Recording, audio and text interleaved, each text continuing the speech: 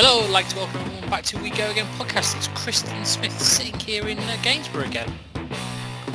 And sat here in West London, it's me, Rob Overfield, and I think we've got quite a bit to talk about this week, wouldn't you say, James? Hi, it's James Barker here in Berkshire, and a little bit upset because I voted to curtail the podcast, but I was outvoted, so we go again. Yeah, we went PPG, James.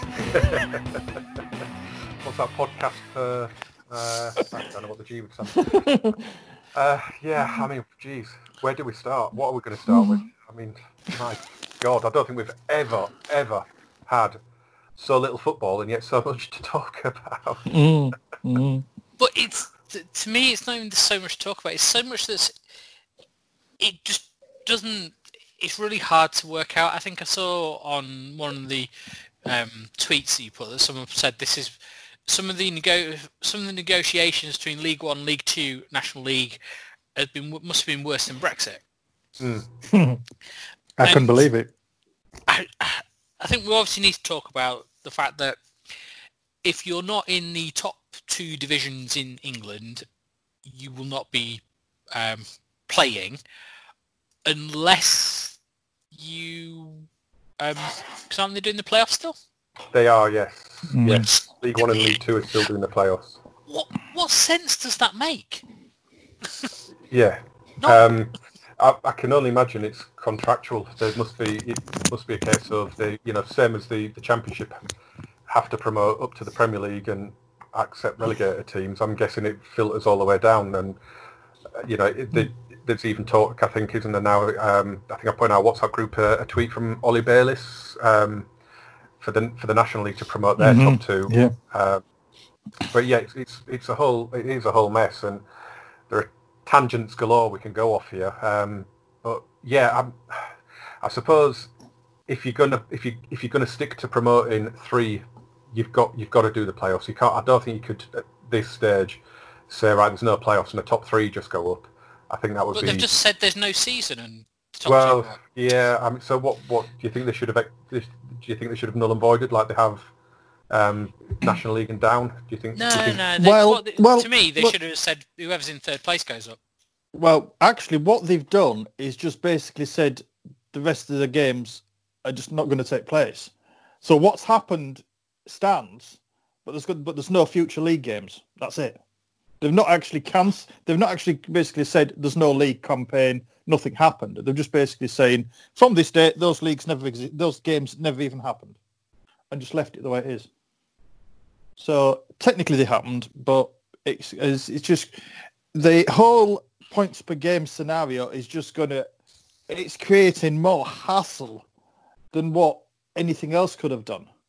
And yet look at the debate it started. It's got everybody back, wanting football again. And this debate, although it's all for the wrong reasons, is bringing the interest back and getting everybody going again. It's a tough. We've said it all along, haven't we, since this whole thing's been going on, that you're never going to be able to please everybody.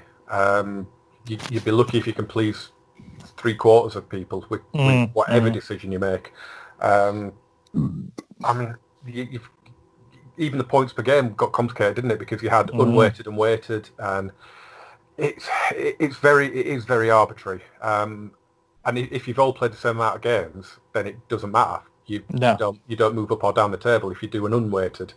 Obviously, if you do weighted, then it does have an impact. But in League One, we've seen Wycombe Wanderers, who were on an awful run of form before they started. They dropped out of definitely the playoffs, maybe even the automatic spots, down to 8th. And yet, because they've played 2 games fewer than everybody else, points per game has now propelled them up to 3rd, which is ridiculous. And Peterborough, I've heard a lot from Dara McAntony. I think anybody who switches on anything remotely sport related will have heard from Dara McAntony over the last few weeks. But he speaks brilliantly about it, and to be fair, he's been very gracious in accepting that it is what it is.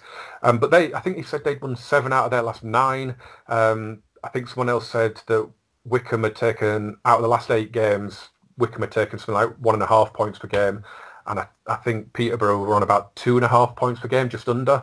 And for Peterborough to miss out because they've played 2 games more. It's just ridiculous. And again, going back to the points per game, when Wycombe play 2 games less and they've got rewarded for that, but they haven't played the same amount of home games as away games. I think Barry Fry, who I heard from today as well, he was saying there are clubs that have got like maybe just 3 home games left and 6 away, and yet their points per game has boosted them right up. And Peterborough had one of the best home records, and I think they had 6 left at home and 3 or 4 away. And but home advantage behind closed doors, as we can tell from Germany, isn't really counting for a lot at the minute. But no, you can understand when you were so strong at home and you were in such good form. I mean, to be honest, if they had carried on the season, I think Peterborough would have probably got automatic. They were in that good a form. So, you do kind of feel sorry for them. And the fact that they've admitted now they're going to have to sell their star player, Ivan Toney, because they promised him in January that if they didn't get promoted, they would sell him. And now they're going to have to. And they're not going to get the money that they would have got, obviously, because the market's going to collapse. Well, unless you're Chelsea, you'll quite pay anything for anybody just to show that you can. Do you know how lucky are Chelsea? I mean, the whole. I mean, and it's because of their own wrongdoing. They get the transfer ban, which means that they had this amazing crop of young players come through. They had a club legend who had a good season in his first season in management that they could bring in as manager, who will play these kids, who will unite the fan base, who will immediately decrease expectation because he is a novice and he's playing loads of kids. And on top of that, they haven't spent any money for 2 transfer windows, so they've got a hell of a load of money to spend. And they are now, I think, next season, going to be a massive player in the title race. It is definitely, for me, going to be a 3-horse race next season. I mean, for Chelsea, as you've quite rightly said, the whole situation has, in a perverse kind of way, worked in their favour. And just how perverse is this, that when all the rest of the clubs in football, are going to be struggling, the markets, transfer market's going to drop, players are going to have to, start thinking about what they can ask, what they want, because they know if they ask for too much, then clubs will just say, sorry, we haven't got it, thank you, but no thanks. He's going to be able to say, well, okay, if that, we can do it. And it's just going back to the late 2000s, early 2010. I mean, I don't think the Timo Werner deal's gone through yet, has it? But it looks, no, it hasn't. It looks like it's going to do, because, Jurgen Klopp, to be fair, and I said there was loads of tangents, didn't I? We started in League One and we're already on Liverpool. I just meant it as a little bit of a flippant comment, because he obviously. But, I mean, let's forget about the Premier League for the moment. Okay, fair enough. Yeah, let's go back to the confusion and the anguish. And there is a happy note. I mean, Coventry, for the first time in over 50 years, have finished in the top 5 of the division, which is, it's great for them. And, they've won the league. They're going to be back up into the Championship. It's always great to see a club that's fallen on hard times, however that may have come about, be it just, the geographical location means you don't pull in the crowds and the money, or it's mismanagement and terrible ownership, as it is in this case. It's always good to see a famous old club coming. And they'll have some nice... they'll have, if assuming next season they stay at St Andrews, they'll have some nice home and aways against their landlords. Yes. But in some respects, the promotion will paper over some of the cracks at Coventry. Oh, yeah, of course. And that's going to be not good. That's the thing that's not to Coventry's benefit, because now it's going to be a case of the mismanagement at boardroom level is, to a small extent, just going to get, people are just going to look the other way, because we're back in the Championship. We're where we belong. And yet, even more now so than ever, the situation, within Coventry City FC has to be sorted out, and this, won't help. I'd be very surprised if they weren't in the bottom 3 again next season, because I just, to be honest, was it Rotherham finished second? wasn't it? It's Rotherham that've gone up with Coventry, isn't it? I think they'll go straight back down again. I think, and to be honest, none of the playoff teams scare me that much as a Huddersfield fan. I mean, the one that would probably be best equipped to stay up would probably be Portsmouth, I guess, just on size and potential budget. Yeah, true. I could see the three promoted clubs being the three going back down again, or very, very, very, very close to it. Because I don't see them being able to strengthen enough unless they dip into these 1,400 players that are out of contract at the end of the season and strengthen that way. I know it's really weird going forward. I know. In terms of the Championship, I know you said about it's likely that the three promoted teams will be the ones to come back down. I'm sorry, James, but from where I sit, I could throw at least a couple of extra clubs. Look, I mean, I can think of one very. Yeah, I mean, if Hull, Charlton, any of these clubs managed to, whoever out of and I'll throw Huddersfield in there, I guess, because we're down there at the minute. But anyone and Stoke, because Wigan and there are going to be six or there always are, aren't there? Always 6 or 7 clubs.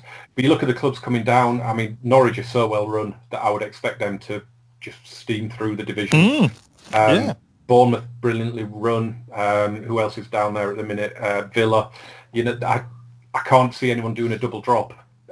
So it's going to be tough for those clubs that are coming up, because I don't think there's a club coming down from the Premier League that are likely to go through the trapdoor. So, you know, I mean, I wouldn't expect Huddersfield to be in a relegation battle next season. I mean, mid-table mediocrity, I'm crying out for that. I would love that.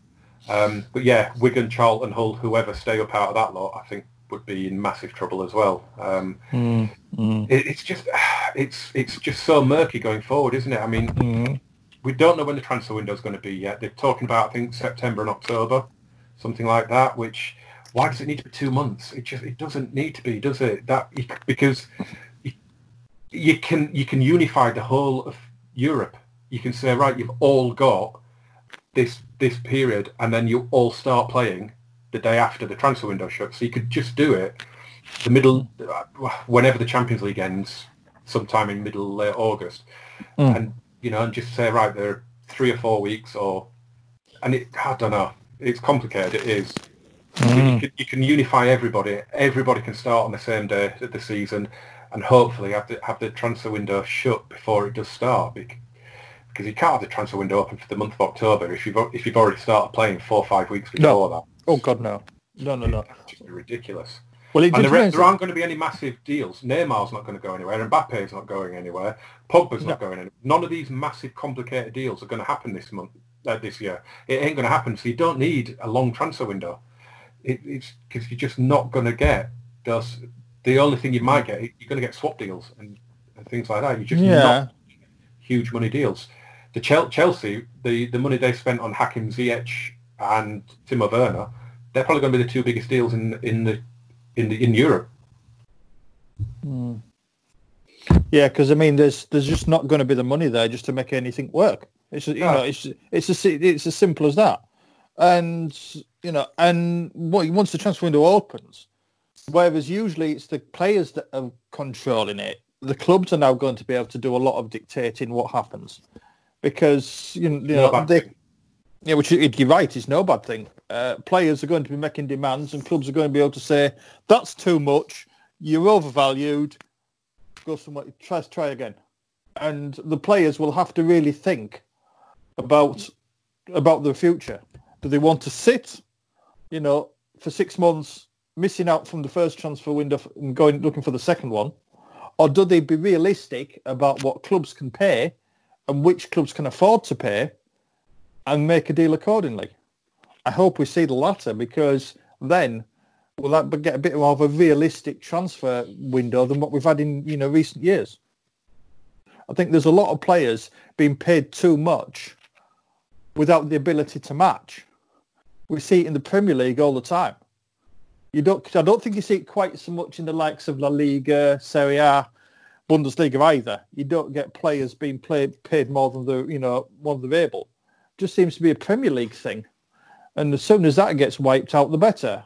players should be paid what they're worth, not what their agents think they are. Yeah, it's. I mean, Tottenham took out a what was it, £175 million loan from the Bank of England at 0.5% interest just to keep the club afloat. So to me, that's, and I think one of the stipulations is it can't be, or they've said it won't be used for player purchases, which to me suggests that they're not going to be selling, and they're not going to be buying anybody. No.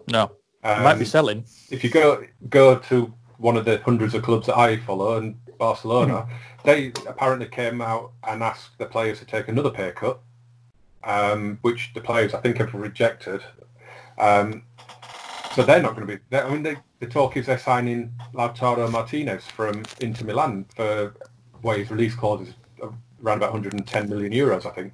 Well, where's that money coming from? If you're asking your players to take another pay cut when you've already taken 70% off them for the last couple of months, you know that's not going to go down well with anyone, is it? So, the transfer market's just going to be non-existent this summer. So you might as well just say, right, but 2 weeks, registered players, and we'll get on with it. Bring on the next season if possible, which I guess.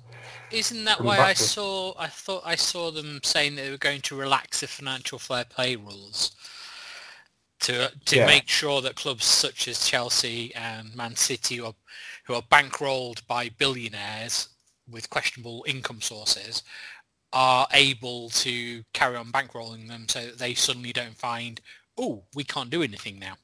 Yeah, I mean, if it keeps clubs afloat, however badly but it doesn't keep a level playing field for anybody.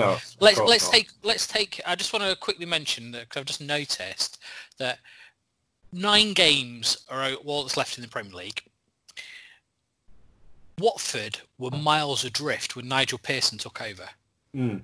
What spirit does that guy bring to a team, considering they're not in the relegation zone now?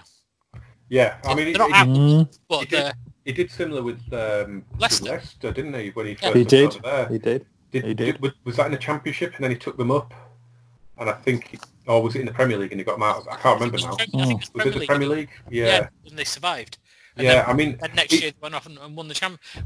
I mean, it seems to be, before he got this job at Watford, he seemed to have been disregarded, didn't he? He seemed to be judged as a bit of a dinosaur, I think, quite unfairly. But if you listen to his players at Watford, I mean, they absolutely adore him. They they say he's absolutely fantastic, innovative. I think he was an assistant manager, wasn't he, somewhere before he got the job? I can't remember now. I think he hasn't been totally out of the coaching game. I think he's been an assistant since he left Leicester. But yeah, he's... No. Was he not? He was sacked from Leicester in 2015. He went to Derby. Yeah. Yes. And he was manager there. Okay. And then he went to Belgium. To Leuven. Yeah. Belgium to Leuven, the home of Stella Artois. Stella, yeah. And then... Yes, James. James, go to the fridge and get one. I've got one next to me. Well, I don't drink that crap. I hate it. I've got a nice hobgoblin next to me. And then after he was sacked from there in February last year, he went to Watford. Okay. So that's pretty much what he's done since he was at Leicester. Exactly. I just don't know what he does. Yeah, he must. I mean, he wouldn't be able to go into a cosmopolitan dressing room like a Chelsea or a Man City. No. Man City. I think he's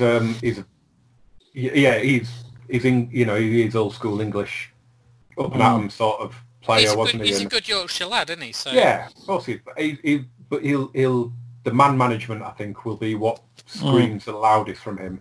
I think he will just bring a team together, and it'll be a family, won't it? They will die for each other, and I think that's a lot of it. And obviously, look, I don't want to be I don't want to disrespect him. He clearly has the know-how and the tactical knowledge, but I think his overarching ability is from listening to like Troy Deeney and players at Watford. It is it's the man management. It's the team spirit that he instills in it. And if you look, you can be Pep Guardiola all you want, but if you can't make those players love and respect you and love and respect each other, you've got no chance. Team management is 90% of it. I think most managers will tell you that. and he seems to have it in abundance.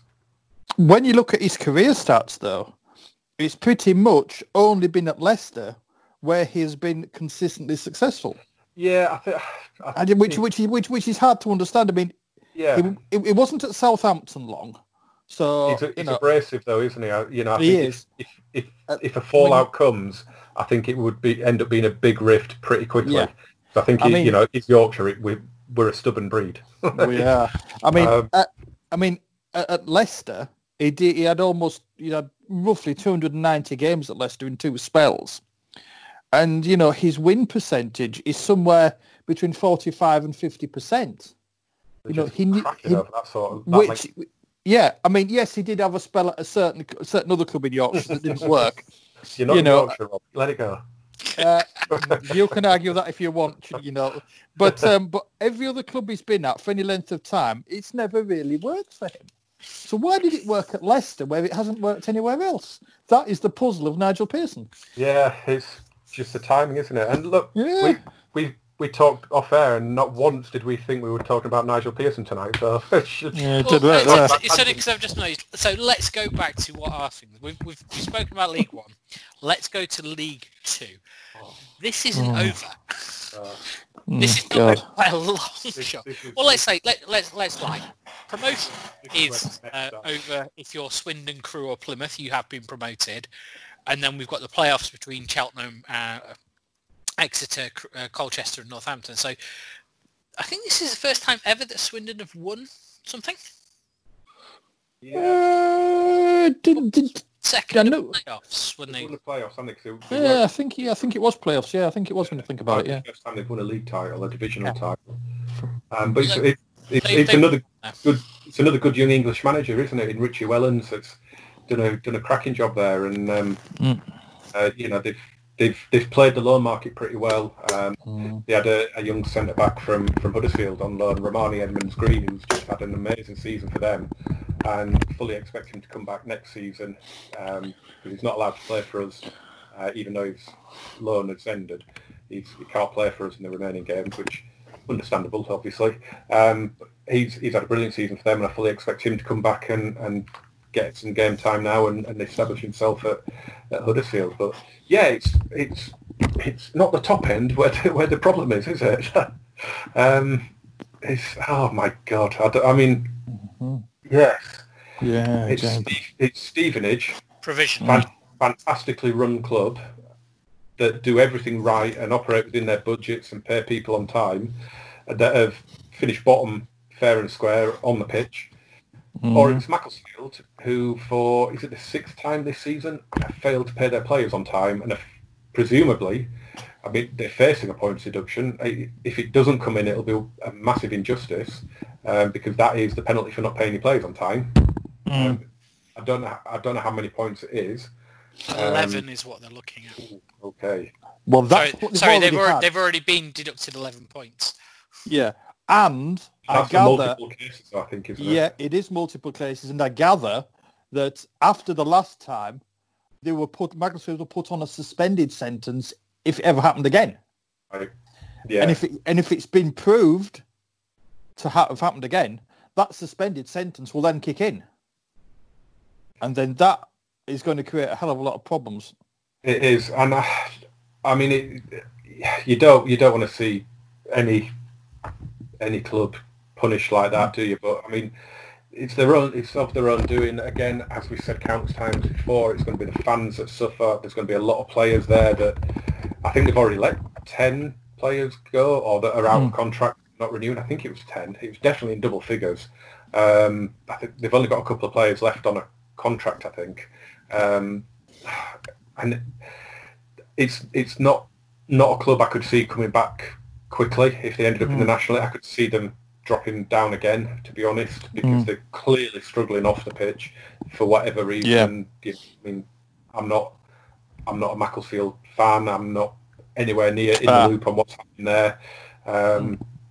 But yeah, and then you've got a club like Barrow and Harrogate that have, that deserve a chance to come into the Football League or back into the Football League in Barrow's case, and should they they should be promoting one at least, because obviously we're at 71 in the EFL.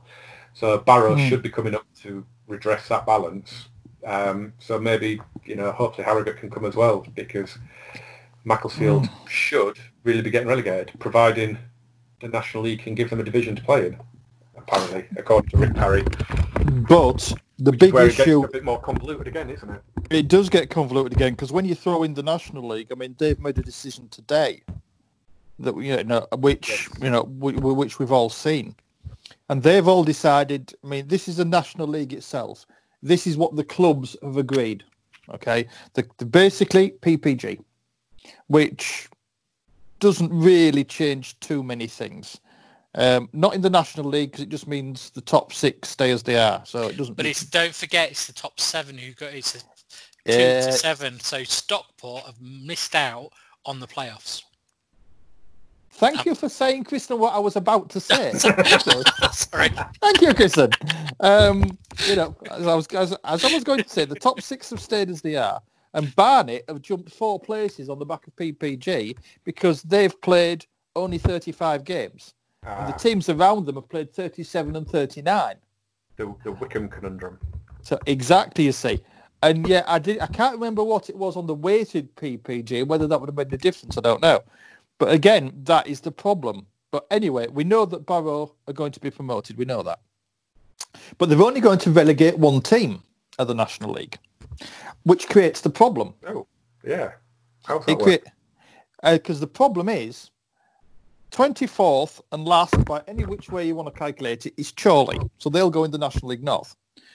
Now, from the National League North, National League South, just the champions, the team in first place, because you can't call them champions, will be promoted. Okay. Yeah, but then it gets complicated again, because in the National League North, Kings Lynn have played 2 games fewer than York City and therefore have a better points per game. So they will come into the National League in place of Chorley. Fine, that makes it that's the easy part. The complicated part is the fact that there's now no club to go into the National League South to replace Wealdstone, who will get promoted. So what's going to happen? I foresee another shuffling round and Gloucester or Hereford being shifted sideways. It's going to be a club in Birmingham, isn't it? That gets shunted to... Yeah, so it's going to be a case of, it's just so many ramifications, complications and confusions going on. I mean, that's the thing. It was already going to be complicated, wasn't it? Because of the whole Bury situation. It was already a can of worms. And now this has just... I mean, they must be bald, the people that run the game down at that level, because they have pulled their hair out so many times. But I have to admit, the one thing that has annoyed me time and again over the summer has been the way that a section of the footballing supporters community have got this thing in their head that these decisions at National League level are imposed on them by the FA. The FA being dictatorial, saying this is what happens, this is what happens. And everybody knows that in the National League level, the clubs decide, and the FA rubber stamps it.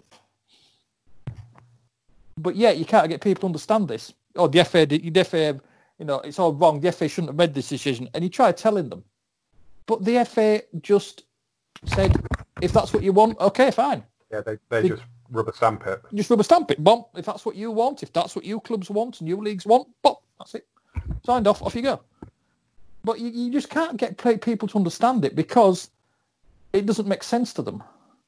I mean, the thing I feel sorry, Rob, the thing I feel sorry for here is they're going to go through all this nightmare of organising this, of reshuffling this, of rebuilding this and all that, and we don't even know if they're going to have a season to play next season. Yeah. Well, this is true. They haven't even yet decided when the next season will start. Because just jumping back up to League Two, that's the big stumbling block, isn't it? I mean, whoever it is, Stevenage or Macclesfield, the EFL, Rick Parry, has said that they will only relegate them if the National League can give them a division to play in, and because obviously we're going to be without fans for probably, the likelihood is very, very close to Christmas, probably the rest of this year before we get fans in grounds. I know Spain are hoping to get some fans in grounds by Christmas and full stadiums by January. But they've handled it a hell of a lot better than we have. And so if we've said before, haven't we, in the WhatsApp group, if the National League and below don't start, well, League Two and League One have been cancelled because the clubs can't afford the 140 grand for testing, and they can't afford to play games behind closed doors. So how are Leagues 1 and 2 going to start next season? So that's another huge problem. I mean, I know a few clubs have been saying that, like the FA, the PFA, the Premier League, they should have paid at least for the tests for that 140 grand, because 46 games, I mean, this 140 grand for testing is per club for what, 10 games? 10 games they've got left?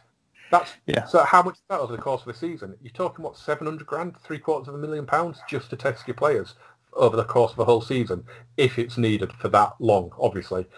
I mean, they're not going to be able to afford that. There's championship clubs that aren't going to be able to afford that. So how are Leagues 1 and 2 going to start if the reason that they have finished this season early is still going to be there at the start of next season? They just can't, can they? They can't. How? No. None of them can sign any players because none of them, all their players are on furlough. So that was the big reason for them cancelling, wasn't it? Because they'd have to bring all their players and staff off furlough, and it would wipe out dozens of clubs overnight, pretty much.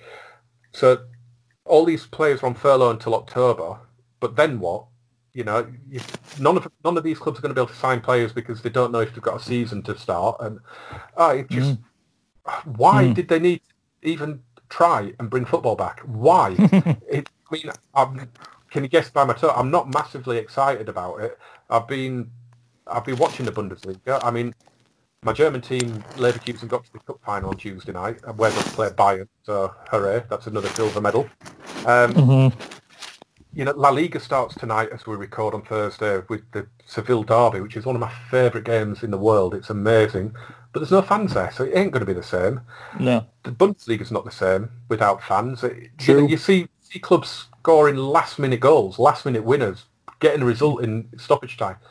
They don't celebrate. It's just a fist bump or touching elbows or whatever they do now. There's no joy there. There's no passion. There's no excitement there. They just...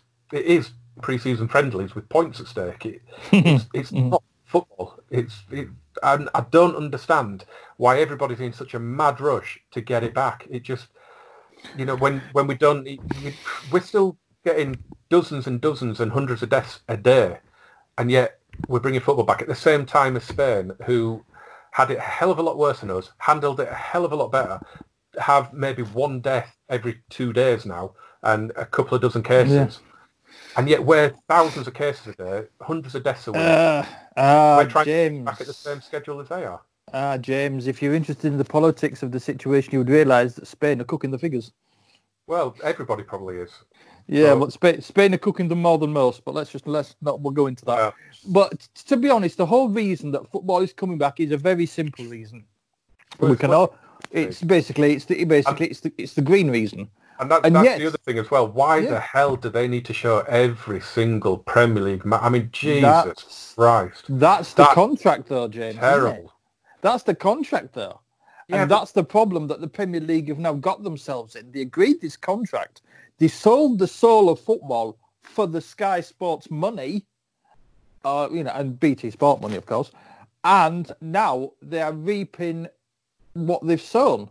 In a situation like this, they're finding themselves being practically frog-marched into restarting the season under verbal, pressure from the paymasters. And this is why I think football, does need a fresh start, but it won't get one. And this is the perfect opportunity for it as well, isn't it? Won't happen because people will just accept what they had before. And this is, it comes back to the point I was making earlier, and it ties into a story that I saw during the week, where because of the money that the clubs have got, because of the exposure on Sky Sports, players are being paid far more than their actually the worth and their ability would give them. I mean, the news article I mentioned, I shared it with you both. 1990, well, 1994, I think it was 94, 95. Chelsea signed Ruud Gullit. Great player, and there was a lot of great players come into the Premier League at that time. And he has said, as far as he's concerned, in the Premier League, there's players with not a massive amount of ability being paid massive amounts that the ability doesn't warrant. And now this is the problem the Premier League have got to deal with. They have now got to basically, try and expect the players to be realistic about their wage demands. Some players will try it, and, it'll be a case of clubs will say, well, we can't afford that. And you would hope there would be a partial reset of the way, the league has its values. Won't happen because, football, and it's the prime example of a sport that basically sold itself for the money. Other sports have done it, and now in a situation like this, where, it's not exactly the best situation to be playing sports, and it's going to be difficult to get them all back. I mean, the cricket season hasn't started yet. Normally, we're halfway through it. Normally, we should. Yeah, but they're used to playing in front of no fans. Well, that's only the county game. But the problem is now the ECB, the Premier League, because they've gone for the money. Now they're under pressure to restart everything to fulfil those contractual requirements.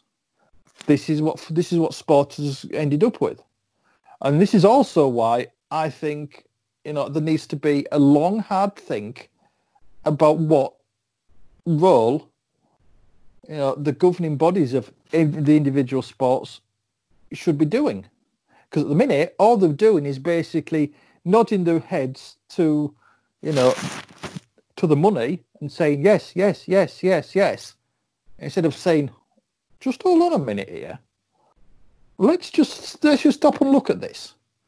The next Sky TV contract will be somewhat different to the one they've just signed. Will it be for the best? God knows. I hope it is.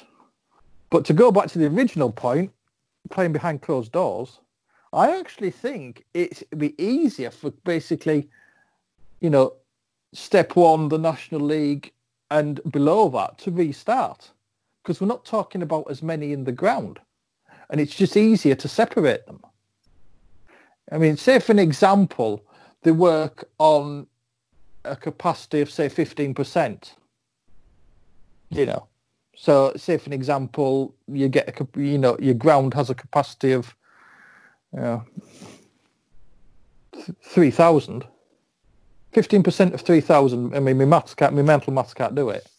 It's about 450, I think. Yeah. So you see what I mean?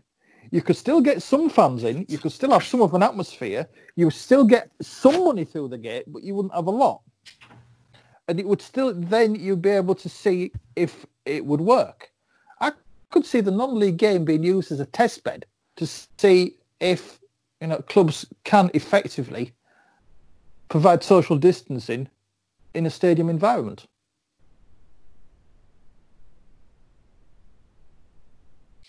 Good heavens. Speechless. Sorry, I was muted. And there was me thinking that dazzled you all with an amazing point. My youngest just came into the bedroom. He just got up. Yeah, no, you do make some good points. And just going back to the next contract, it will be a hell of a lot less, I think, and I'm not 100% sure it'll be Sky that get it. To be honest, I mean, we've seen Amazon do a brilliant job of their games over Christmas. On a side note, I don't understand how they've got some of these remaining games. They weren't owed anything, so I don't understand why they've got some games. Did they buy them? But they've got more money than God, so... But don't forget the BBC have got some games. Yeah, but that's to compensate for the match of the day, I guess, isn't it? They haven't had match of the day. Probably contractual. So they've given them 4 shit games. And just said, we might even have Norwich v Burnley or whatever rubbish it is, and that no one wants to watch. So why even bother? Why? Just why? Well, the thing is, though, that you say that, but that it could be in theory. The game comes back, so on Wednesday, that's the 17th next week, isn't it? Yeah. Yeah. So on Wednesday, Those two, the two. let's say a scenario, which would be really good, would also mean that Norwich game could be more important. Yeah, I mean, look, I was thinking, Lose on Wednesday to Arsenal, Liverpool win on Sunday, that's season over. Yeah, I know, isn't it? That's it. That's the thing. I mean, look, I was being facetious. I mean, apologies to Norwich, but I support Huddersfield Town. We're one of the worst Premier League clubs of all time. So, I know what I'm talking about there. But this is the thing. They just don't need to show every single. I mean, put it on the red button. Put it on the street. It doesn't need to be on the main channels the whole time. It's just. I mean, I started watching the German Cup semi-finals on Tuesday, and from then until, well, it seems like the end of time, there's football on every goddamn day. It's just too much.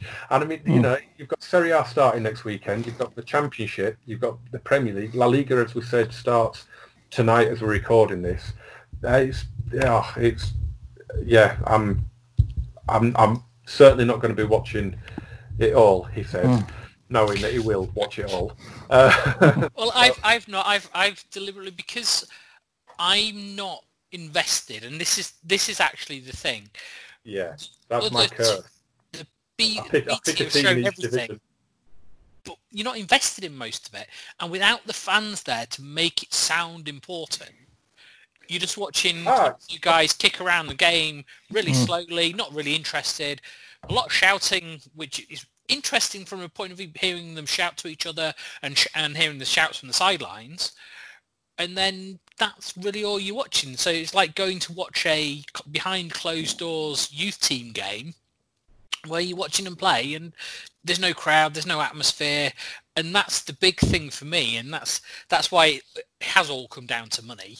The Bundesliga have just tried to show their exposure.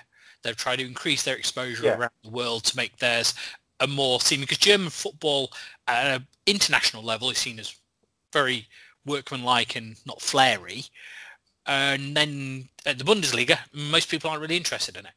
Well, and you, again, as you mentioned there with the Premier League, within 2 or 3 rounds of fixtures, the title race is done because Bayern went and won at Dortmund. So all interest is, from a neutral point of view, it's gone out of it, hasn't it? But going back to the no fans thing, have you watched the game in the last round of fixtures where they had the crowd noise on BT? Have you watched one of those? It was quite good when you couldn't see the stands, and then all of a sudden it's kind of goes a bit wider, and you see there's nobody in the stand, but you can hear the fans. It's a bit, it's a bit like looking at a 3D film without the 3D glasses on. It just kind of, it's a bit jarring, And I think in La Liga, I think they're going to CGI in the crowds. I think I heard, which is just mental. The best thing I've seen, and it's just basic, is the cardboard cutouts in. Not the sex dolls, the cardboard cutouts at Gladbach. Weren't they selling those for like €20 each?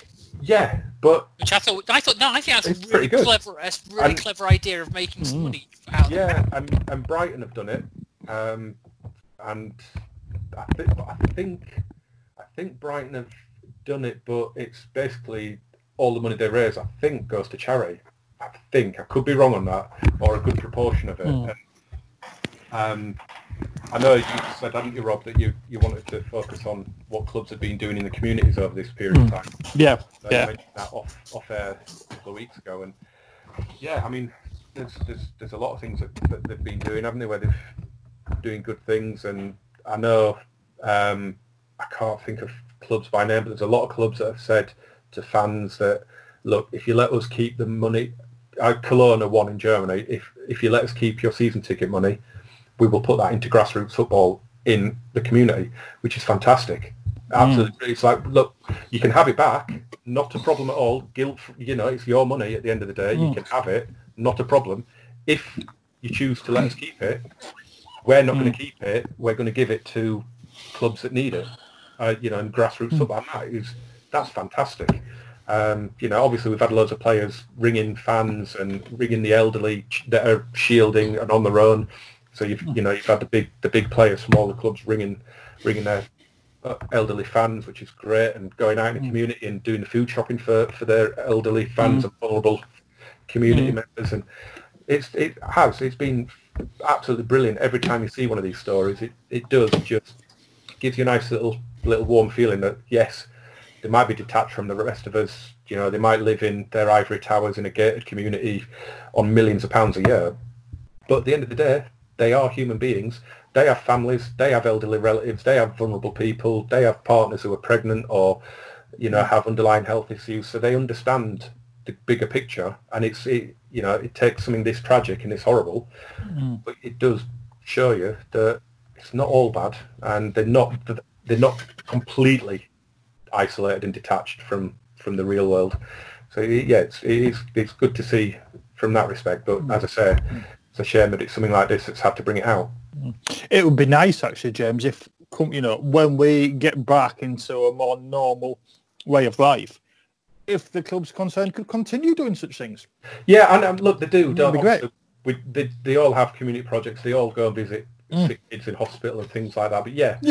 I mean, I'm proud of again, my club Huddersfield. They've always done stuff in the community. They've always done things like this, going into schools and helping out.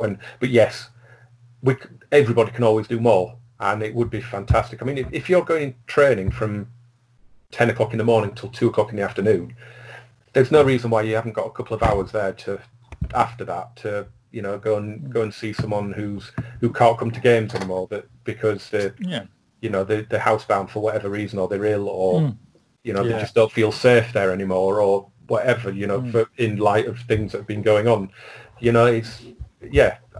And I think clubs do that. I think it's just been highlighted more because there's been nothing going on the pitch, so it naturally will be in the spotlight a little bit more, the stuff that goes on off the pitch. But every club can do more, every player can do more, every fan can do more. So it would be fantastic to see this sort of spirit fostered going forward. And hopefully, fingers crossed, it will be, because football gets a bad rap.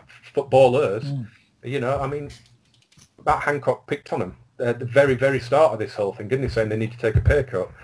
And footballers get such a bad rep, and if this helps build a bit of a bridge that, back in the day, you used to be able to meet them in the pub, and that's why non-league football's so good, isn't it? Because you can meet the manager and the players in the pub in the bar after the game. You used to be able to do that back in the day, and now you just see them leaving in their armour-plated, bulletproof glass Bentley. And if this just helps to break down a few barriers, then something. Well, Mo Salah did pay for everybody who was at Sainsbury's pumps. This week, because he Balotelli did something similar, didn't he, when he was at Man City? I think he was at Man City at the time. But he's, some of my favourite stories are about Balotelli, and not the obvious ones. There was one time when at training with City, he saw a school kid on a school day, sort of like watching training through the fences, and he went and talked to him, and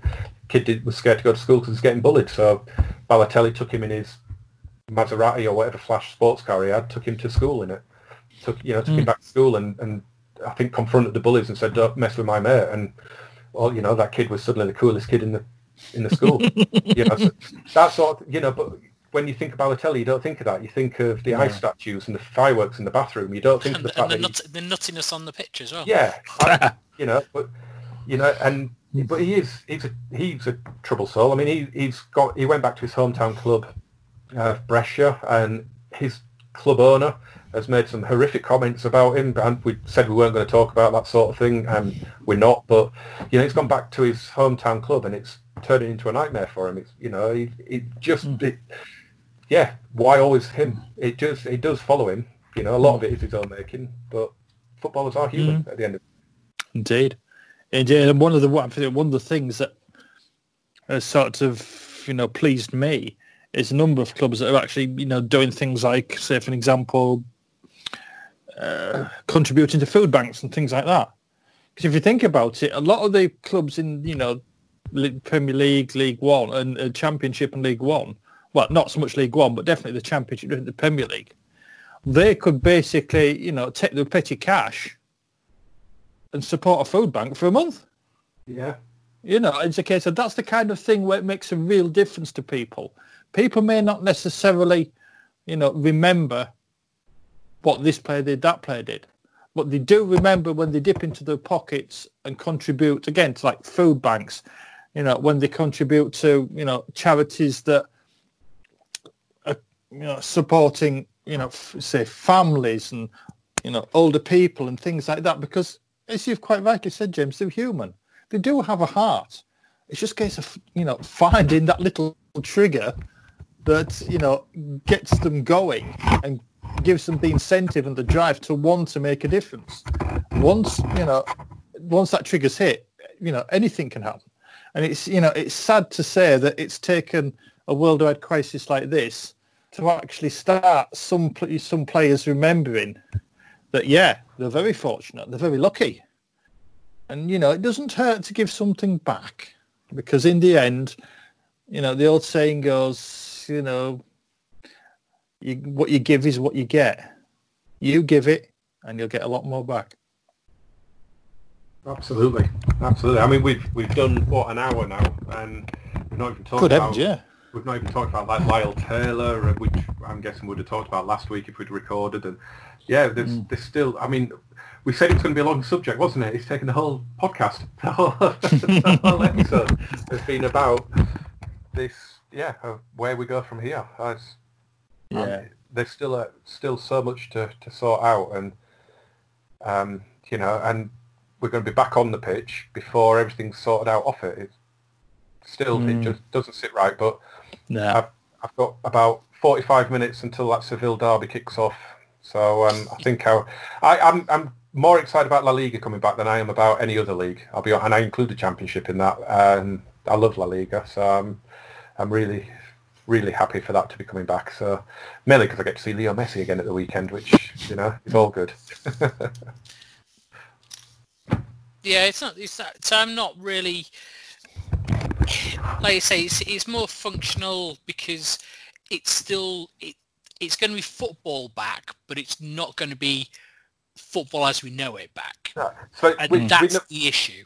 We know you're a Liverpool fan, Kristen. We talked a bit off air before Rob joined the call about you're finally going to get to see the league title lifted. But as he said, it could be at the weekend. It could be one game in and it's done. But it's not even that. It's for me. It's just the relief that that's over and done. It can just play the kids for the rest of the game, and we can see who's going to go. We know there's going to be a few people clear out. Well, that's the thing, isn't it? Because the season's over for you then, because obviously you're out of the Champions League, and that's it. So yeah, you can maybe play the next generation. Which I noticed they've had a friendly today, and they've played a lot of the kids like in pre-season, and so I expect to see some of those breaking through into at least the bench over the next few weeks. But what I'm meaning is that it's not the game itself. Let's forget about the stadium, because there's very few of us. If you go to, if you think of like Barcelona in the Premier League, there's very few times you can actually get to the stadium, because a lot of them, even the lower teams, are sold out. So you can't get to the stadium. So the atmosphere of seeing it on there, but going to the pub and watching it with your mates, or talking about something and everybody's talking about it, and you suddenly feel that more of a kin to everything. That's not going to happen still. So we're going to get pundits talking about stuff, like when I watch like when I watch ESPN. The pundits over in the States talking about stuff happening in La Liga or the Bundesliga. They're over in the States. They're not even here. They're not talking to the players. They're not actually involved in the game over here. And so it always feels a little bit more false. Yeah. But I like it because Shaka Hislop's one of them. Yeah, I was just about to say how good I'll print you a little bit now. How good is Shaka Hislop? He is a really good pundit. I listened to... I haven't done for ages actually. The ESPN FC podcast, and he's on that most days, and he is superb because he gives zero, doesn't he? At the end of the day, he's got his opinion and it's coming out whether you want it to or not. I love him. He's brilliant. What a great pundit he is. We've got a few younger, obviously the likes of Graham Souness and that are still around, but some of the younger ones coming. Micah Richards is a fantastic pundit on the BBC, and does he do Sky a little bit as well? I think because he's still close enough. I think is he still playing?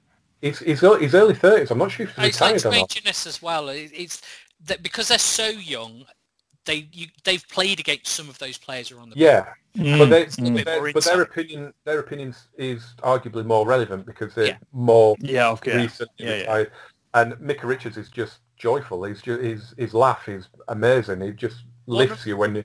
But he's a fantastic speaker as well. And you've got loads of great young pundits coming through. Which obviously you need. It's same as on a team, isn't it? You need the young blood coming through to take over. But have you missed football? Have you missed it in the 3 months that it's been gone? I've missed this. This is what I was trying to say. I've missed more You've missed the socials. Yeah. I've said many times it's not so much the action I miss, it's the people. The people I work with people I work alongside with at Hampton. People that I have a drink with before the game, after the game, and so on. It's more the people than the action. To me, the action generates the social side of it. The game's there, but the game is, it's the social aspect of it that's more missed, I think, than the actual action across the white line. I think that would be the blanket opinion. I think from a match-going fan or fans that do, as you say, Chris, and like yourself, meet up with friends in the pub, that would be the overarching thing. I think it's a social thing. For me, I've got 3 kids at home. I have to be up early for work and things like that. So, and I can't afford to go to games at the minute. So I don't. And I've got 3 kids that just aren't interested in football. So I don't go to games. I am an armchair fan at the minute, to my shame. But I haven't missed it. But that's probably because I personally at the minute don't have that social aspect of it. I guess. I mean, if I was still coming over to Hampton, like I used to do with Callum when he was younger, and coming home and away, well, most away games, not all. Yeah, I probably would have missed it then, but not so much now. And as I said earlier, I'm not that excited about it coming back, but I am looking at the clock and thinking, 40 minutes to go till kick-off in the Seville derby. Kristen, I think somebody's dropping a hint here. Well, it is 57 minutes on the clock. That's the real clock, not your football clock. Fergie time, I'm in Fergie time. You could probably, if you've got 40 minutes, you could probably get a couple of games in Football Manager then, James. Could, you're right. Funnily enough, I've got a little save going on where I'm at Bristol City at the minute. I started out at Hearts in Scotland and I left after 14 games because it was rubbish. Then I took the Bristol City job. They were second bottom when I took over. We finished third, lost in the playoff. I got absolutely hammered in the playoff final by Reading. And then the second season with them, I've just won the championship title. So I'm absolutely delighted. Yeah, I might just finish the season and start off with the pre-season as we head to the Premier League. Little tip, if anybody is playing in the Championship early on in the game, if you can get Grady Dean Garner on loan, my God, that kid just rips through the division. He is unbelievable. What a player. Going to have to pay attention to him in real life. He's at West Ham. I think he's on loan at West Brom at the minute, but he's a West Ham player. Young English, left-footed right winger. How the fashion is these days to play on the wrong wing. But wow, if he's half as good in real life as he is in FM, he is some player, and he'll be in the Euros, I think. He's sensational. And so, Rob, you can always follow James at GamesWithJamesFM on Twitter, and over onto YouTube. If you do a search like that on YouTube, you'll be able to find him as well. And Rob, you've dusted off the blog recently, haven't you?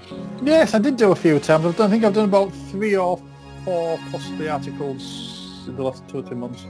Usually when something's just gone and got me ranty switch on. There's plenty of that at the minute, I would imagine. There has been, and I managed to annoy a few people. I think I even managed to annoy a South Shields supporter by saying, about his club throwing more the money that they did at solicitors and barristers and things like that to try and force the promotion into the National League. I managed to offend a few people like that, but yeah, the blog's been open. I've got a few things in mind for the rest of the week. And, without the football, that's pretty much all it is. One thing I would recommend is if you can find a fanzine and read it. It's the best thing you'll get to football until you get action on the TV. So, still going, still looking forward to whatever season comes up next with that. And so you can always follow the show at We Go Again Podcast on Twitter and also WeGoAgain.com. And over there on Facebook at We Go Again Podcast. But whatever you're doing, I thank you for listening.